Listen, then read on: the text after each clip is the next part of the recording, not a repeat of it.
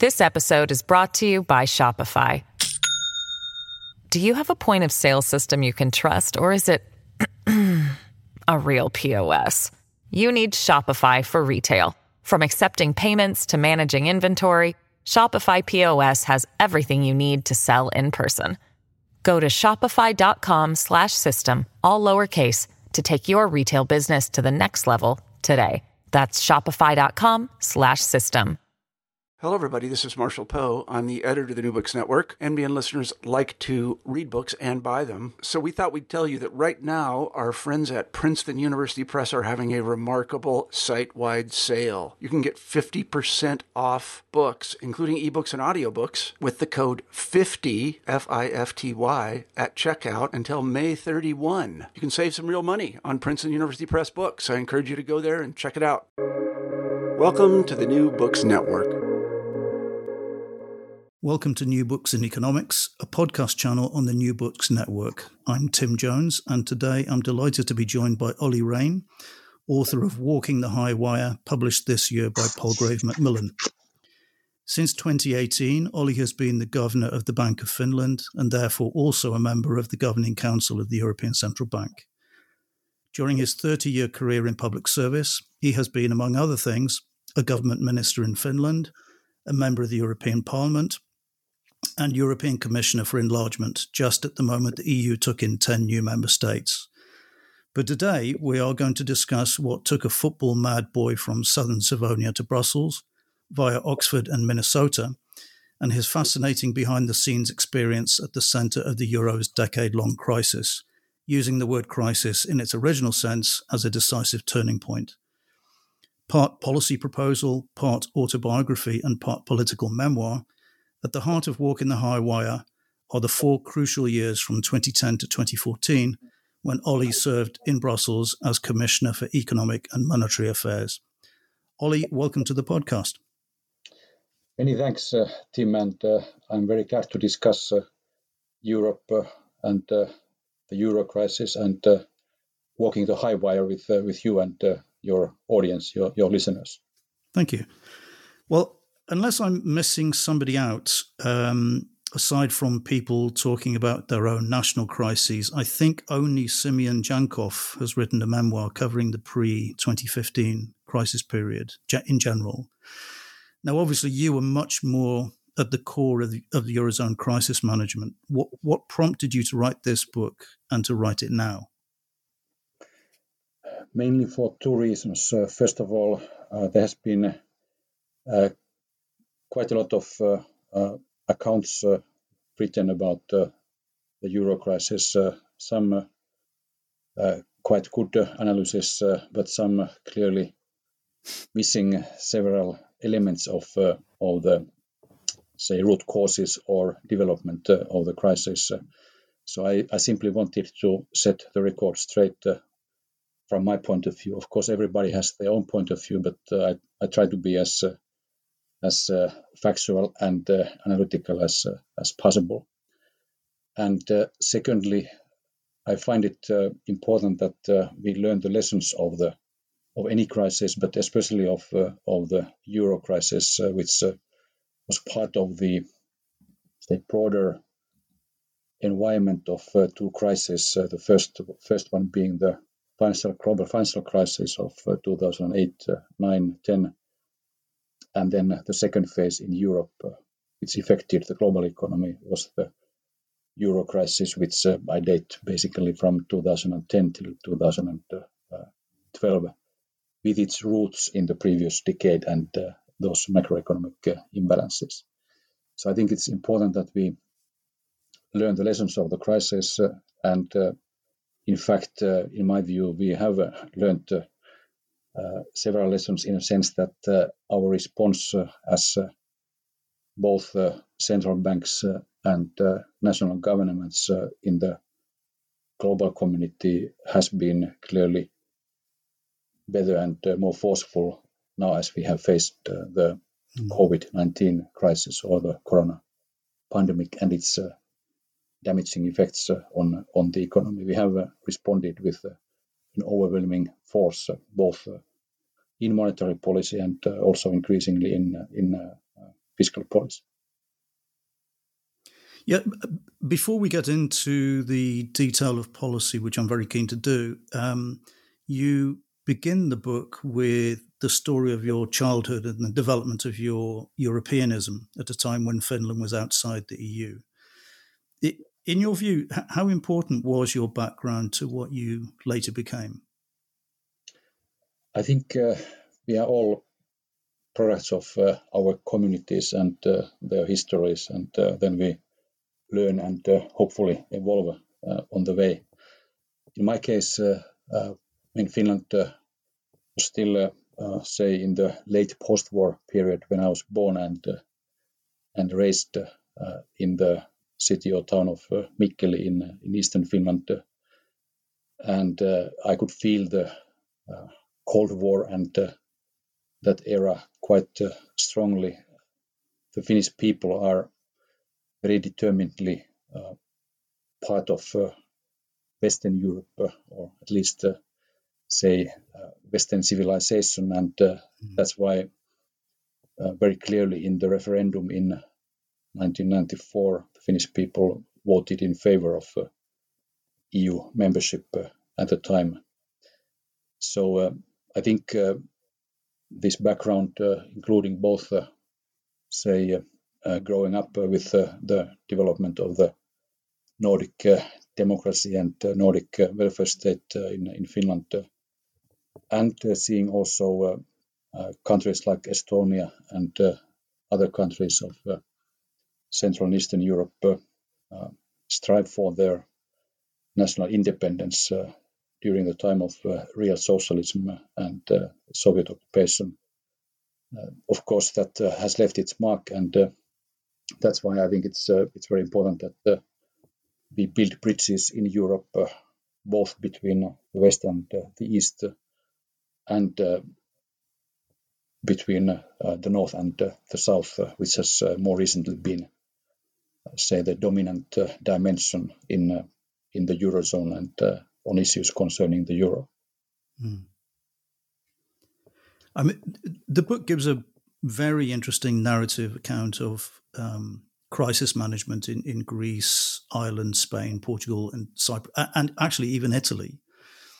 And we could talk about this all day, but what I'd like to do is pick out a few special moments that you write about. For me, the first of these is the internal debate about debt restructuring during 2010-2011. And you describe this as Voldemort because it was dangerous even to say the words out loud.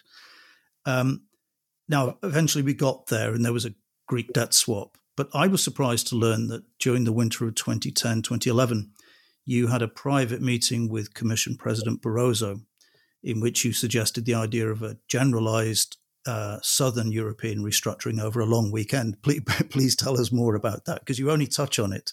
How far did that go? Well, it was one of the creative ideas that I floated, and we often had very confidential, creative discussions with Commission President José Manuel Barroso. And this was during one of the deepest troughs of the Euro crisis, when we were quite impatient of having a comprehensive crisis response because we felt that the member states were too divided to find a way out, to find a way forward and solve the crisis.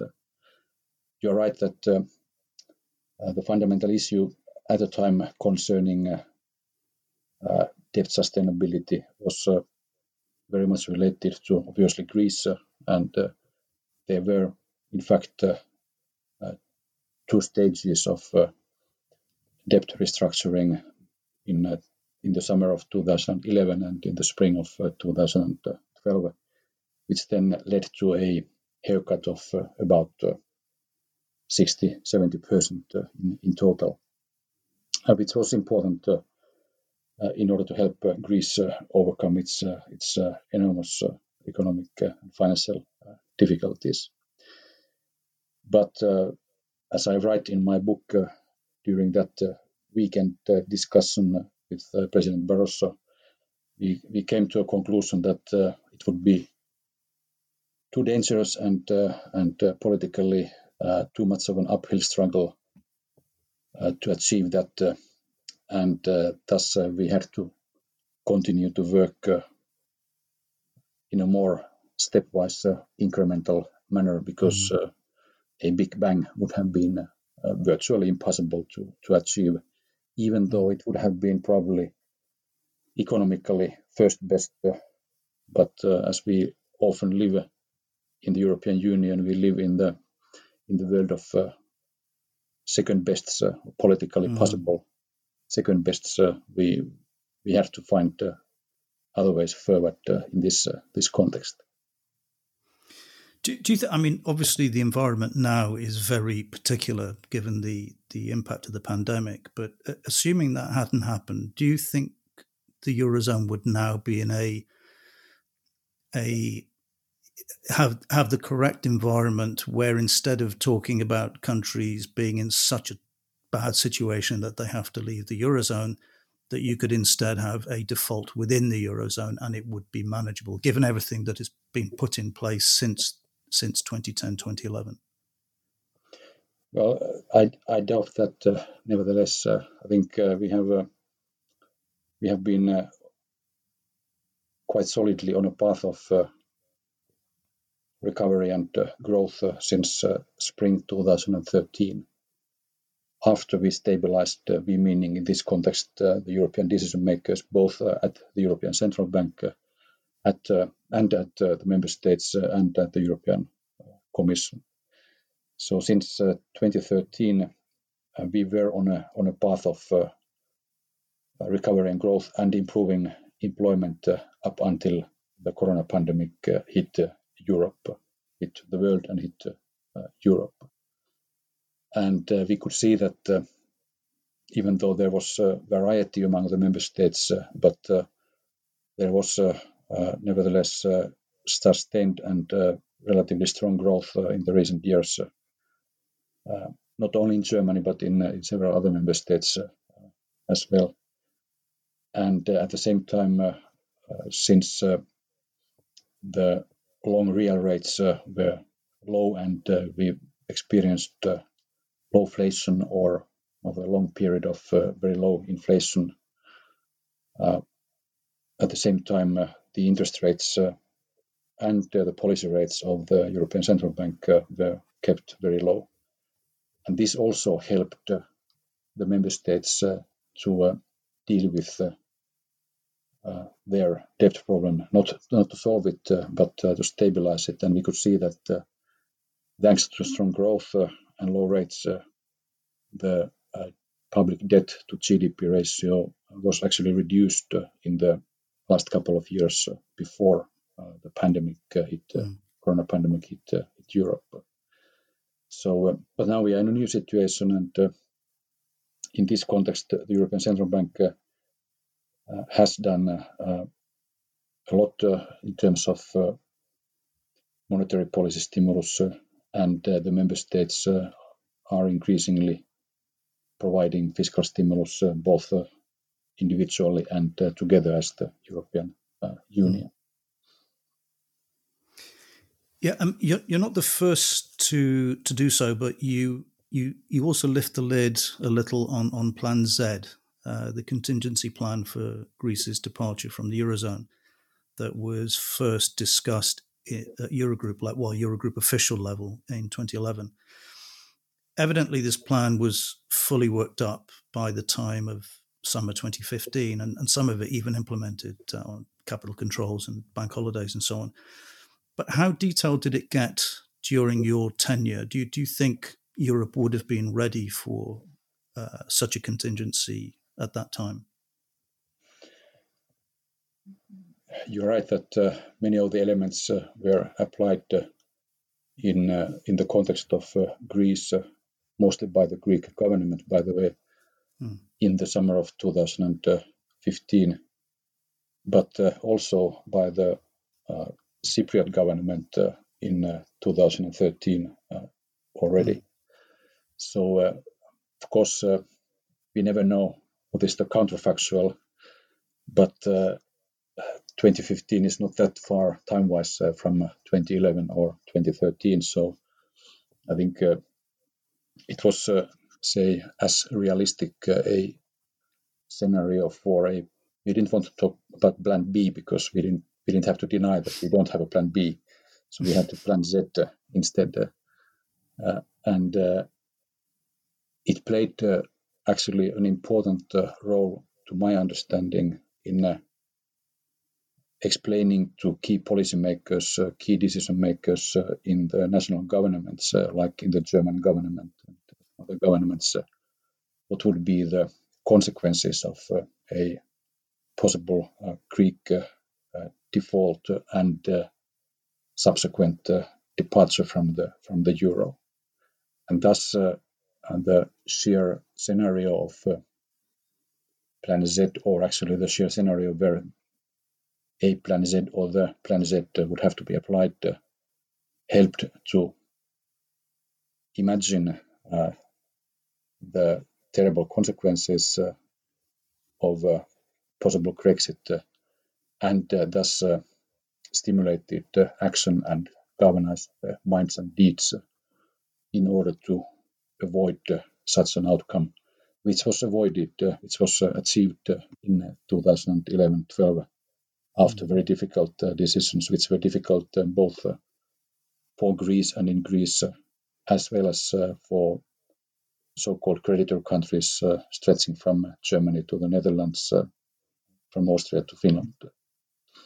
So the main function of Plan Z at the time was, in a way, not to scare, but to bring imagination forward about the terrible consequences and avoid such consequences.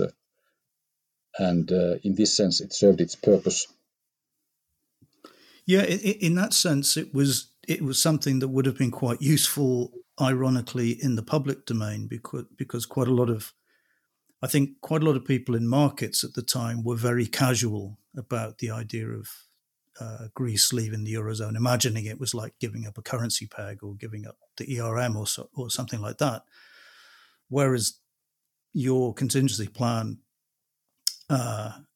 it went through the major impacts on payment systems, on Gresham's law, on the impact on migration, all sorts of things that I think a lot of people in the markets hadn't really taken into account.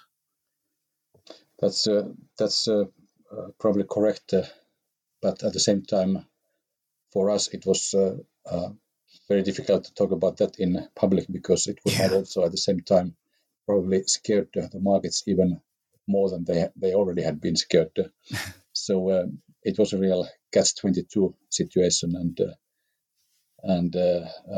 but we don't know. I mean, that would have been another way of doing it with major risks.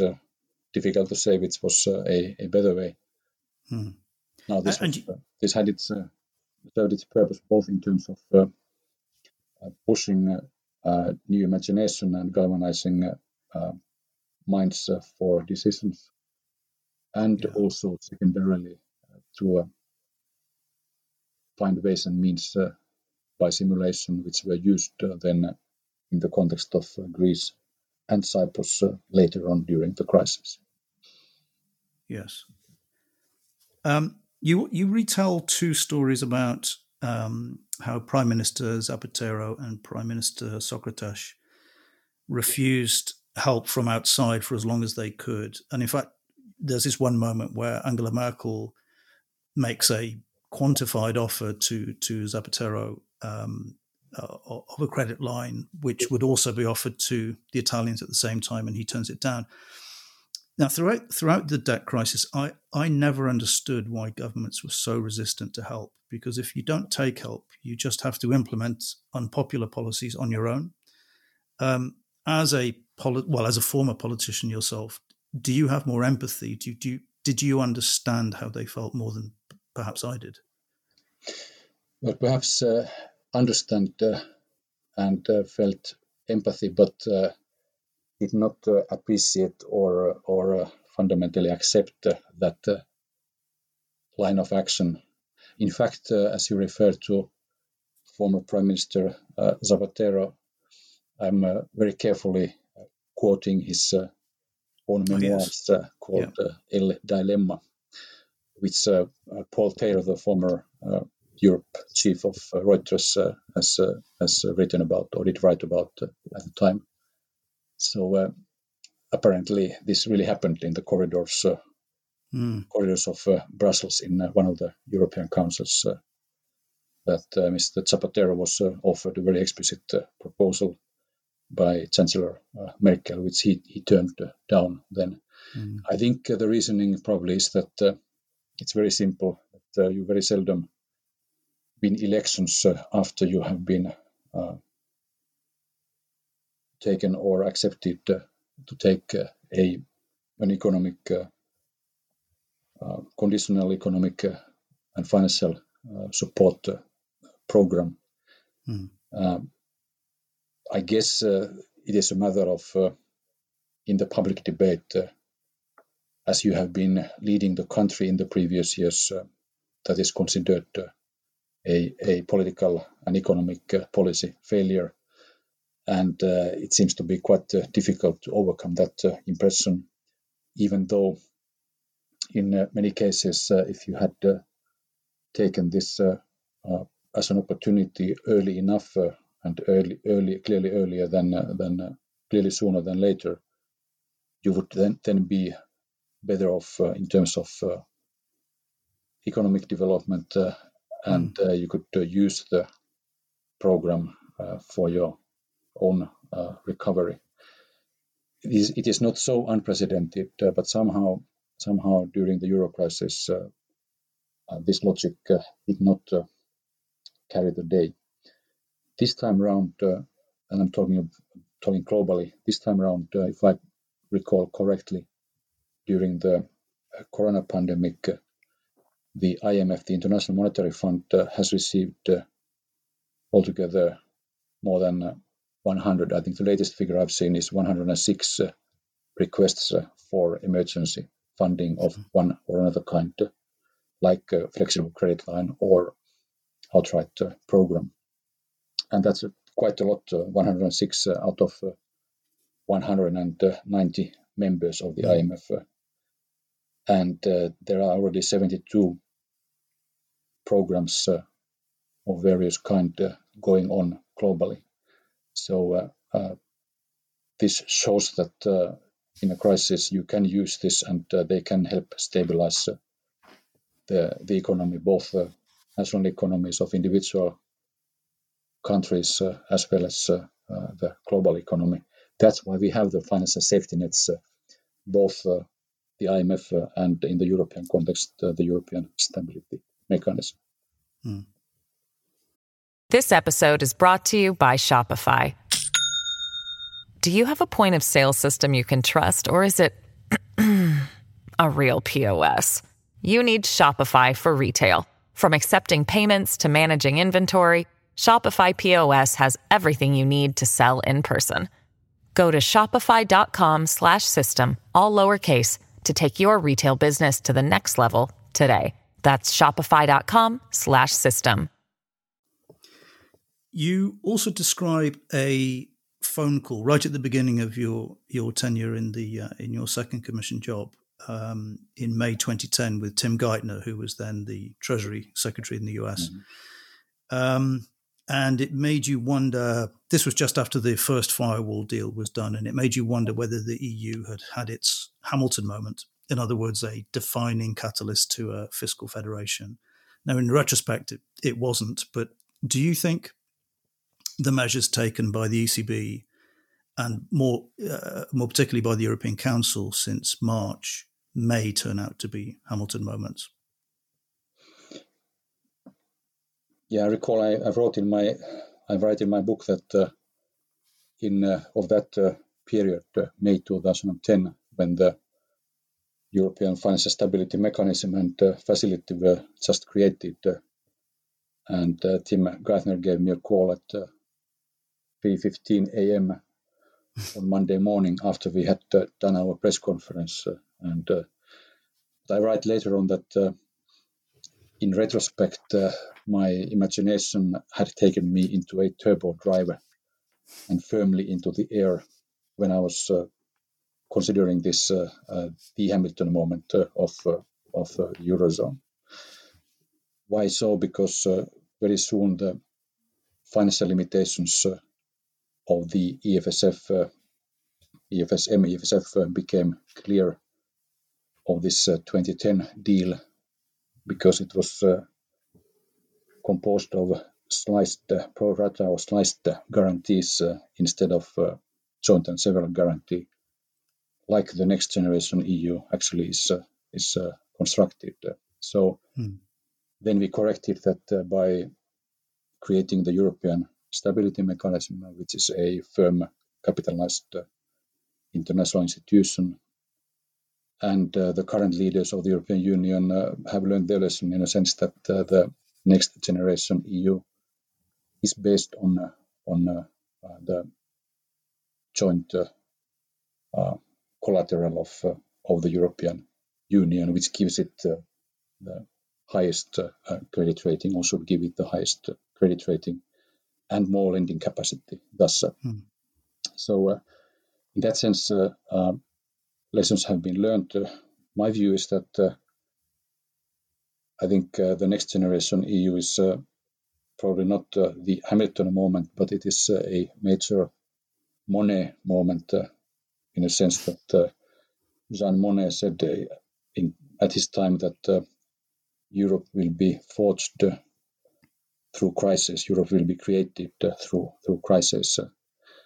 And I'm a functionalist in a sense that I think we should not always compare Europe and European integration to the United States of America, which is clearly one important benchmark, but the context is very different. The US is a federal state from the beginning, while the European Union is a community of nation states or member states where we have a substantial and increasing degree of integrated political and economic decision making.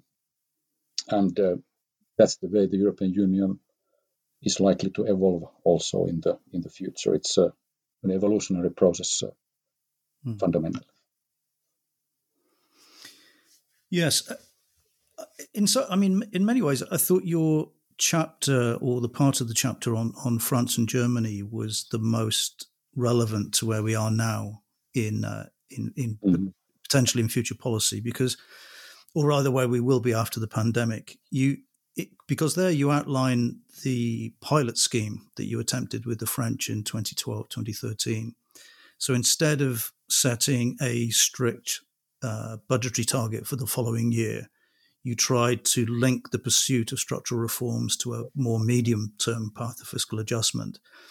Won't this have to be the future of the fiscal rules now, especially regarding, for example, Italy and the conditions attached to the recovery funding? Because the fiscal wreckage that the pandemic has wrought is going to make what people do in the next fiscal year far less relevant than what they do over the next 3 to 5. I would very much agree on that and what you say. And in fact, this was the direction of the reform 10 years ago already. So that we would look at less at the short-term fiscal targets, nominal fiscal targets, and focus much more on the sustainability of public finances over the medium term, and investment and economic reforms that help bring growth over the medium term. The handicap is probably that, or the obstacle at the time was that even though this was the formal policy, but in the then debate, the fiscal targets were quantifiable, numerical, while the structural and reform policies are more qualitative, related to productivity, employment, and they are in a way less conducive for short-term political debate with big headlines. But I think that's the way to go. And in the current context, this would mean that we should not. Maybe we cannot forget about public debt. I don't believe in any magic money trees.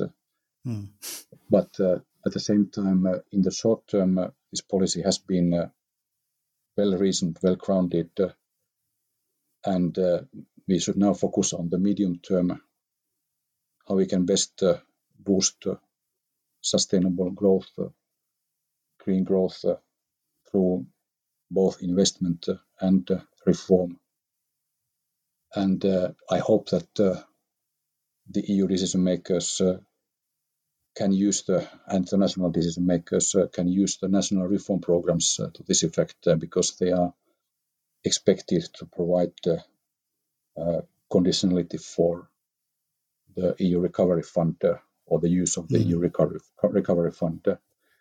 And I think this kind of a macro conditionality, which is linked to economic reforms and sustainable investment, makes plenty of sense, because it's important that the member states now utilize this breathing space as a window of opportunity to reform their own economies, so that they are more resilient once the interest rates will at some point rise again in some years or in the medium to long term. I mean, from your experience, how confident are you that, for example, next year the Europeans will be able to attach meaningful conditionality to the recovery funding? So, for example, if 3-4 reforms are in the country-specific recommendations, and the government is receiving tens of billions of euros in investment spending, do you see a way of making that more effective than, for example, as you mentioned in the book, how ineffective it was in Italy in 2011? We have a saying in Finland that salmon is such a wild salmon is such a valuable fish that it's worth fishing even if you don't catch it. I prefer actually whitefish to salmon. It goes the same way. I think still, and that's kind of it's a message of relativism in a sense that instead of perfectionism, and this means in the European context that, or what I try to say is basically that yes, I think it is possible to support the national policymakers to achieve more sustainable growth and better resilience of the economy by reforms. In case that you are very focused, you don't have a list of 20 reforms, but you are very focused on, say, 2 or 3 or 4 broad lines of reform, like labor market reform in Italy would be very helpful, certainly. And then how you do it is basically that the Eurogroup or the ECOFIN, but it's essentially the Eurogroup is the key decision-making body here. On the basis of the Commission's, European Commission's proposals, the Eurogroup has a peer discussion, so peer pressure on each and every member state on the reforms. And this means that, in fact, the Eurogroup and the leadership of the Eurogroup is very important in this regard, because you have to use this platform, use this forum in order to provide constructive encouragement, positive pressure on member states, so that the other member states explain and tell tell to different member states, other member states, that what are the main priorities, say from the more objective European standpoint. Then you can achieve something like, I believe, as you referred previously, we achieved together with the French authorities, we achieved something which has supported Emmanuel Macron first as Minister of Industry and then as President to reform certain segments, certain dimensions of the French economy and society, without underestimating any of the difficulties he is facing or any reformer is facing in the member states.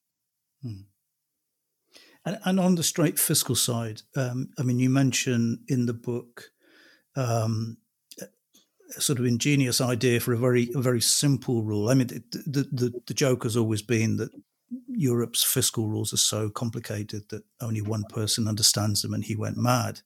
But, wow. So obviously I exaggerate, but you have this idea of a simple government expenditure rule where government spending should not exceed long-term income. Given that we have just gone through an immense crisis, are you more confident that something that simple could be signed up to in the coming years? I think at least it would make plenty of sense. That's usually a very sound and solid starting point of any policy making. In this context, both the EU Fiscal Board and, for instance, the IMF and its fiscal department, led by former Portuguese Finance Minister Vítor Gaspar, both have recommended one variation of this kind of simple rule based on an expenditure rule. And it's not only that they have recommended it, it has been tested in practice. I think the Netherlands, Denmark, Sweden, and also my native country, Finland, are examples of, and mostly rather positive examples of using an expenditure rule of one or another kind in order to ensure fiscal sustainability. And there are basically two essential things. One is that you link debt sustainability, or you link your development of public debt to its ratio of gross domestic product, GDP, so that basically it's very simple at the level of first degree, in a sense that you have a growth rate, you have a debt rate, and you have one in the denominator, the other one in the numerator. And if your economic growth is rapid and strong, then you can have more debt in absolute terms, because in relative terms that is manageable. Of course, then you should use your debt always in a future-oriented way in order to ensure long-term, medium-term growth potential and sustainability of your national economy and also of your public finances. So that's the basic logic of this. And second is that you should have a rather very clear benchmark in your public spending and stick to that. That's been key in the Nordic countries to ensure fiscal sustainability. That would be clearly, smarter and simpler than the current rules. I don't want to go into the technical details of the current rules. At the same time, it's important that we don't throw the baby with the bathwater, in a sense that while the current rules are complicated, but there has been some reason why they are complicated, and over the past decade they have been better than nothing. If we had nothing, our public debt would be larger, and we would have had much more difficulties in responding to the current crisis, for instance, than thanks to having these rules. Yeah, actually, the short chapter you had on the effectiveness of the 6-pack and the 2-pack with the Belgian government was very interesting in that respect. So that it was an eye opener to how the rules that quite have been ignored by some big states in the past were actually effective, even if it was relatively at the margin of fiscal policy. That's you. Yeah. Sorry, go ahead. That's correct. In the case of Belgium, this worked also partly because there was. Belgium is a very, Europe-minded, European-oriented country, and the population is pro-European. And secondly, the political leaders felt the pressure of their own people to respect the rules, not for the sake of respecting some technical rules, but because of the long-term sustainability of the economy of Belgium. And besides, they had just had the period of 541 days without central government. So as a result of the pressure put by the European Commission on the basis of the fiscal rules, the Belgian politicians were first able to put together a budgetary coalition. And then later on, this became the government of Prime Minister Elie de Rupo. And in that sense, this is a good example of how you can meaningfully apply the fiscal rules. Of course, what we did with other member states was often very similar, and there were various degrees of, success or failure in this regard.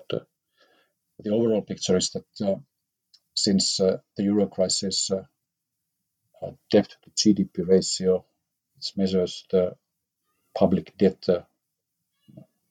accurately, or as accurately as one can have it. So this debt to GDP ratio came down in Europe, not a lot, but several percentage points, which then helped most of the EU member states to spend now during the corona pandemic, when we had to provide and still have to provide fiscal stimulus. So in that sense, I think these rules are actually better than their reputation, but still I'm very, very much in favor of reforming them, because we can have and we should have smarter and simpler rules, which also take into account the kind of level increase in the public debt caused by the corona pandemic. You finished writing the book in the middle of last year, and obviously a lot has happened since, as you were just touching on there. And the entire book is about how the Eurozone's fiscal structures are a work in progress. So when the virus struck, the ECB had no choice but to create a Pandemic Emergency Purchase Programme, or PEP, to make space for huge government debt issuance.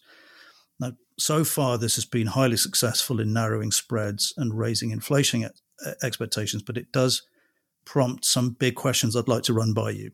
Mm-hmm. First, are we already seeing some PEP mission creep? Its immediate purpose was to allow fiscally constrained governments to use their automatic stabilizers and compress spreads, but it's now clearly being used as a core policy instrument to restore inflation to target. Isn't this just a way of getting around the limits set in the Public Sector Purchasing Programme, or PSPP? And then my second question is, while the PEP is meant to be a temporary instrument, markets already assume that the securities bought under the programme will remain on the ECB's balance sheet for at least as long as those bought under the asset purchase programme. And in fact, some people have gone further and called for the PEP to be monetized. Even your former advisor, Vesa Vierhela, has suggested this could be a better solution than distorting the policy stance indefinitely. How would you respond to these concerns? Thank you very much for these fairly broad questions. I tried to respond concisely and briefly to the extent that I remember the question still. So let me explain the reasoning of the Governing Council concerning PEP, which is stands for the Pandemic Emergency Purchase Program. And you asked about whether it has suffered or whether we are seeing a mission creep. The aim of the objective of PEP is clearly twofold. First of all, to address the risk of market fragmentation and any impairment to monetary policy transmission. The second objective is to ease the monetary policy stance in order to accommodate part of the demand shortages due to the corona crisis, so as to bring us back to the path of reaching our inflation aim. So the program was designed to work in a flexible manner in order to accommodate also the asymmetric nature of the shock, because the shock is both symmetric, hits everybody, but it's also asymmetric. It hits some countries stronger than others. Another aspect is that PEP is not the only monetary tool we have used. It is a complement to the previous and still used public sector purchase program, as well as to the other monetary policy instruments we use, including the negative policy rates,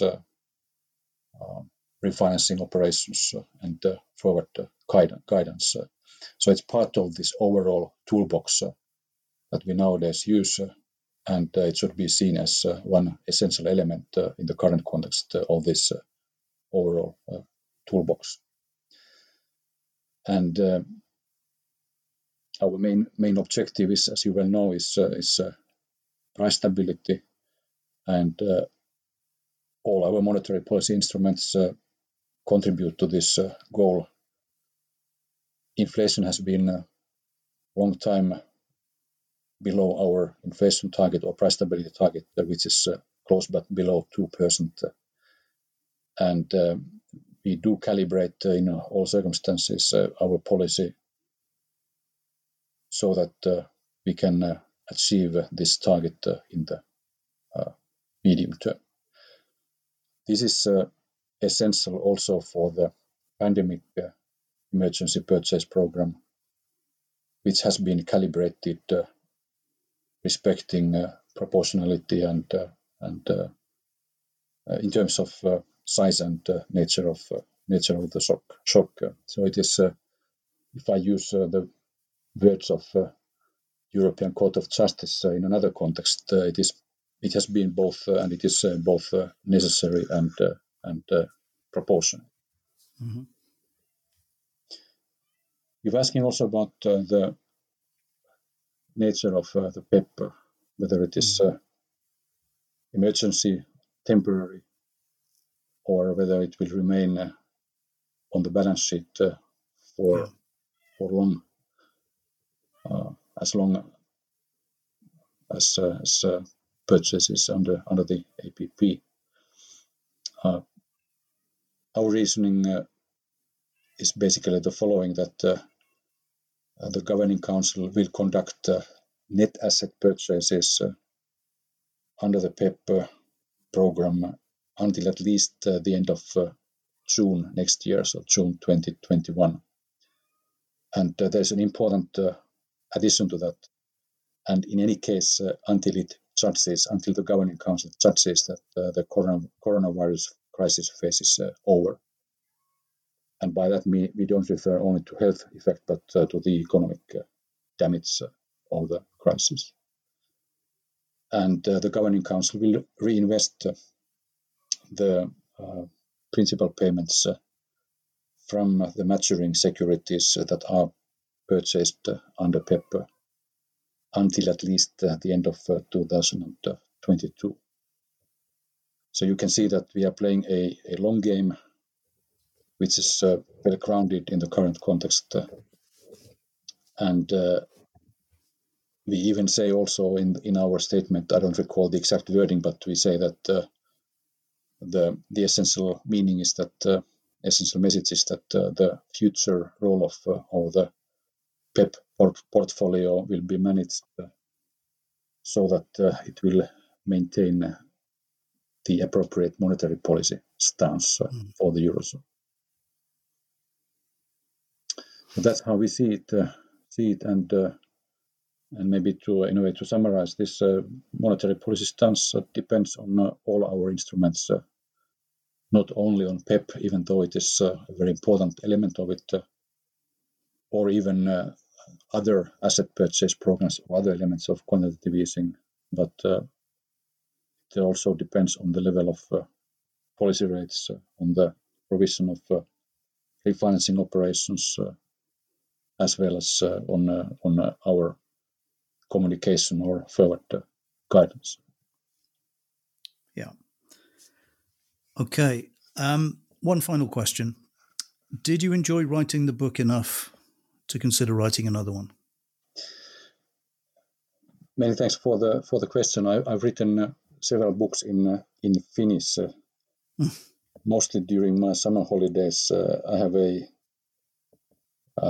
box in my summer cottage, which some people could call studio. It's 2 meters by 2 meters, so 4 square meters with a view to my lake and sauna. And over the past 20 years, it has inspired me to write 6 books altogether. So I think my productivity is quite high. I don't know about the circulation or the printing numbers, but my productivity is 1.5 books per square meter. So try to match that.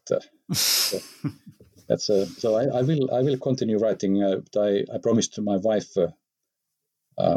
even before the pandemic that I will not write anything this summer, so that we can enjoy the summer of our 25th wedding anniversary in calm terms.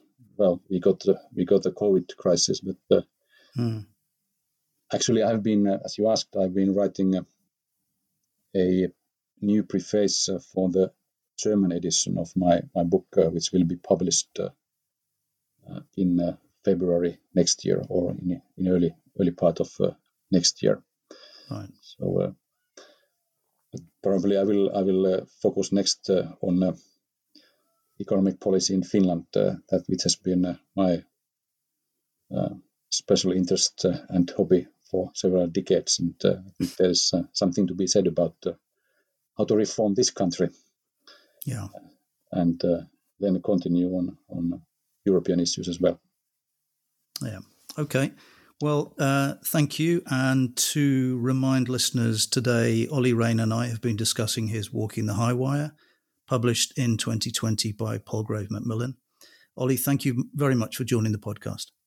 Thank you very much, Tim, and have a good day.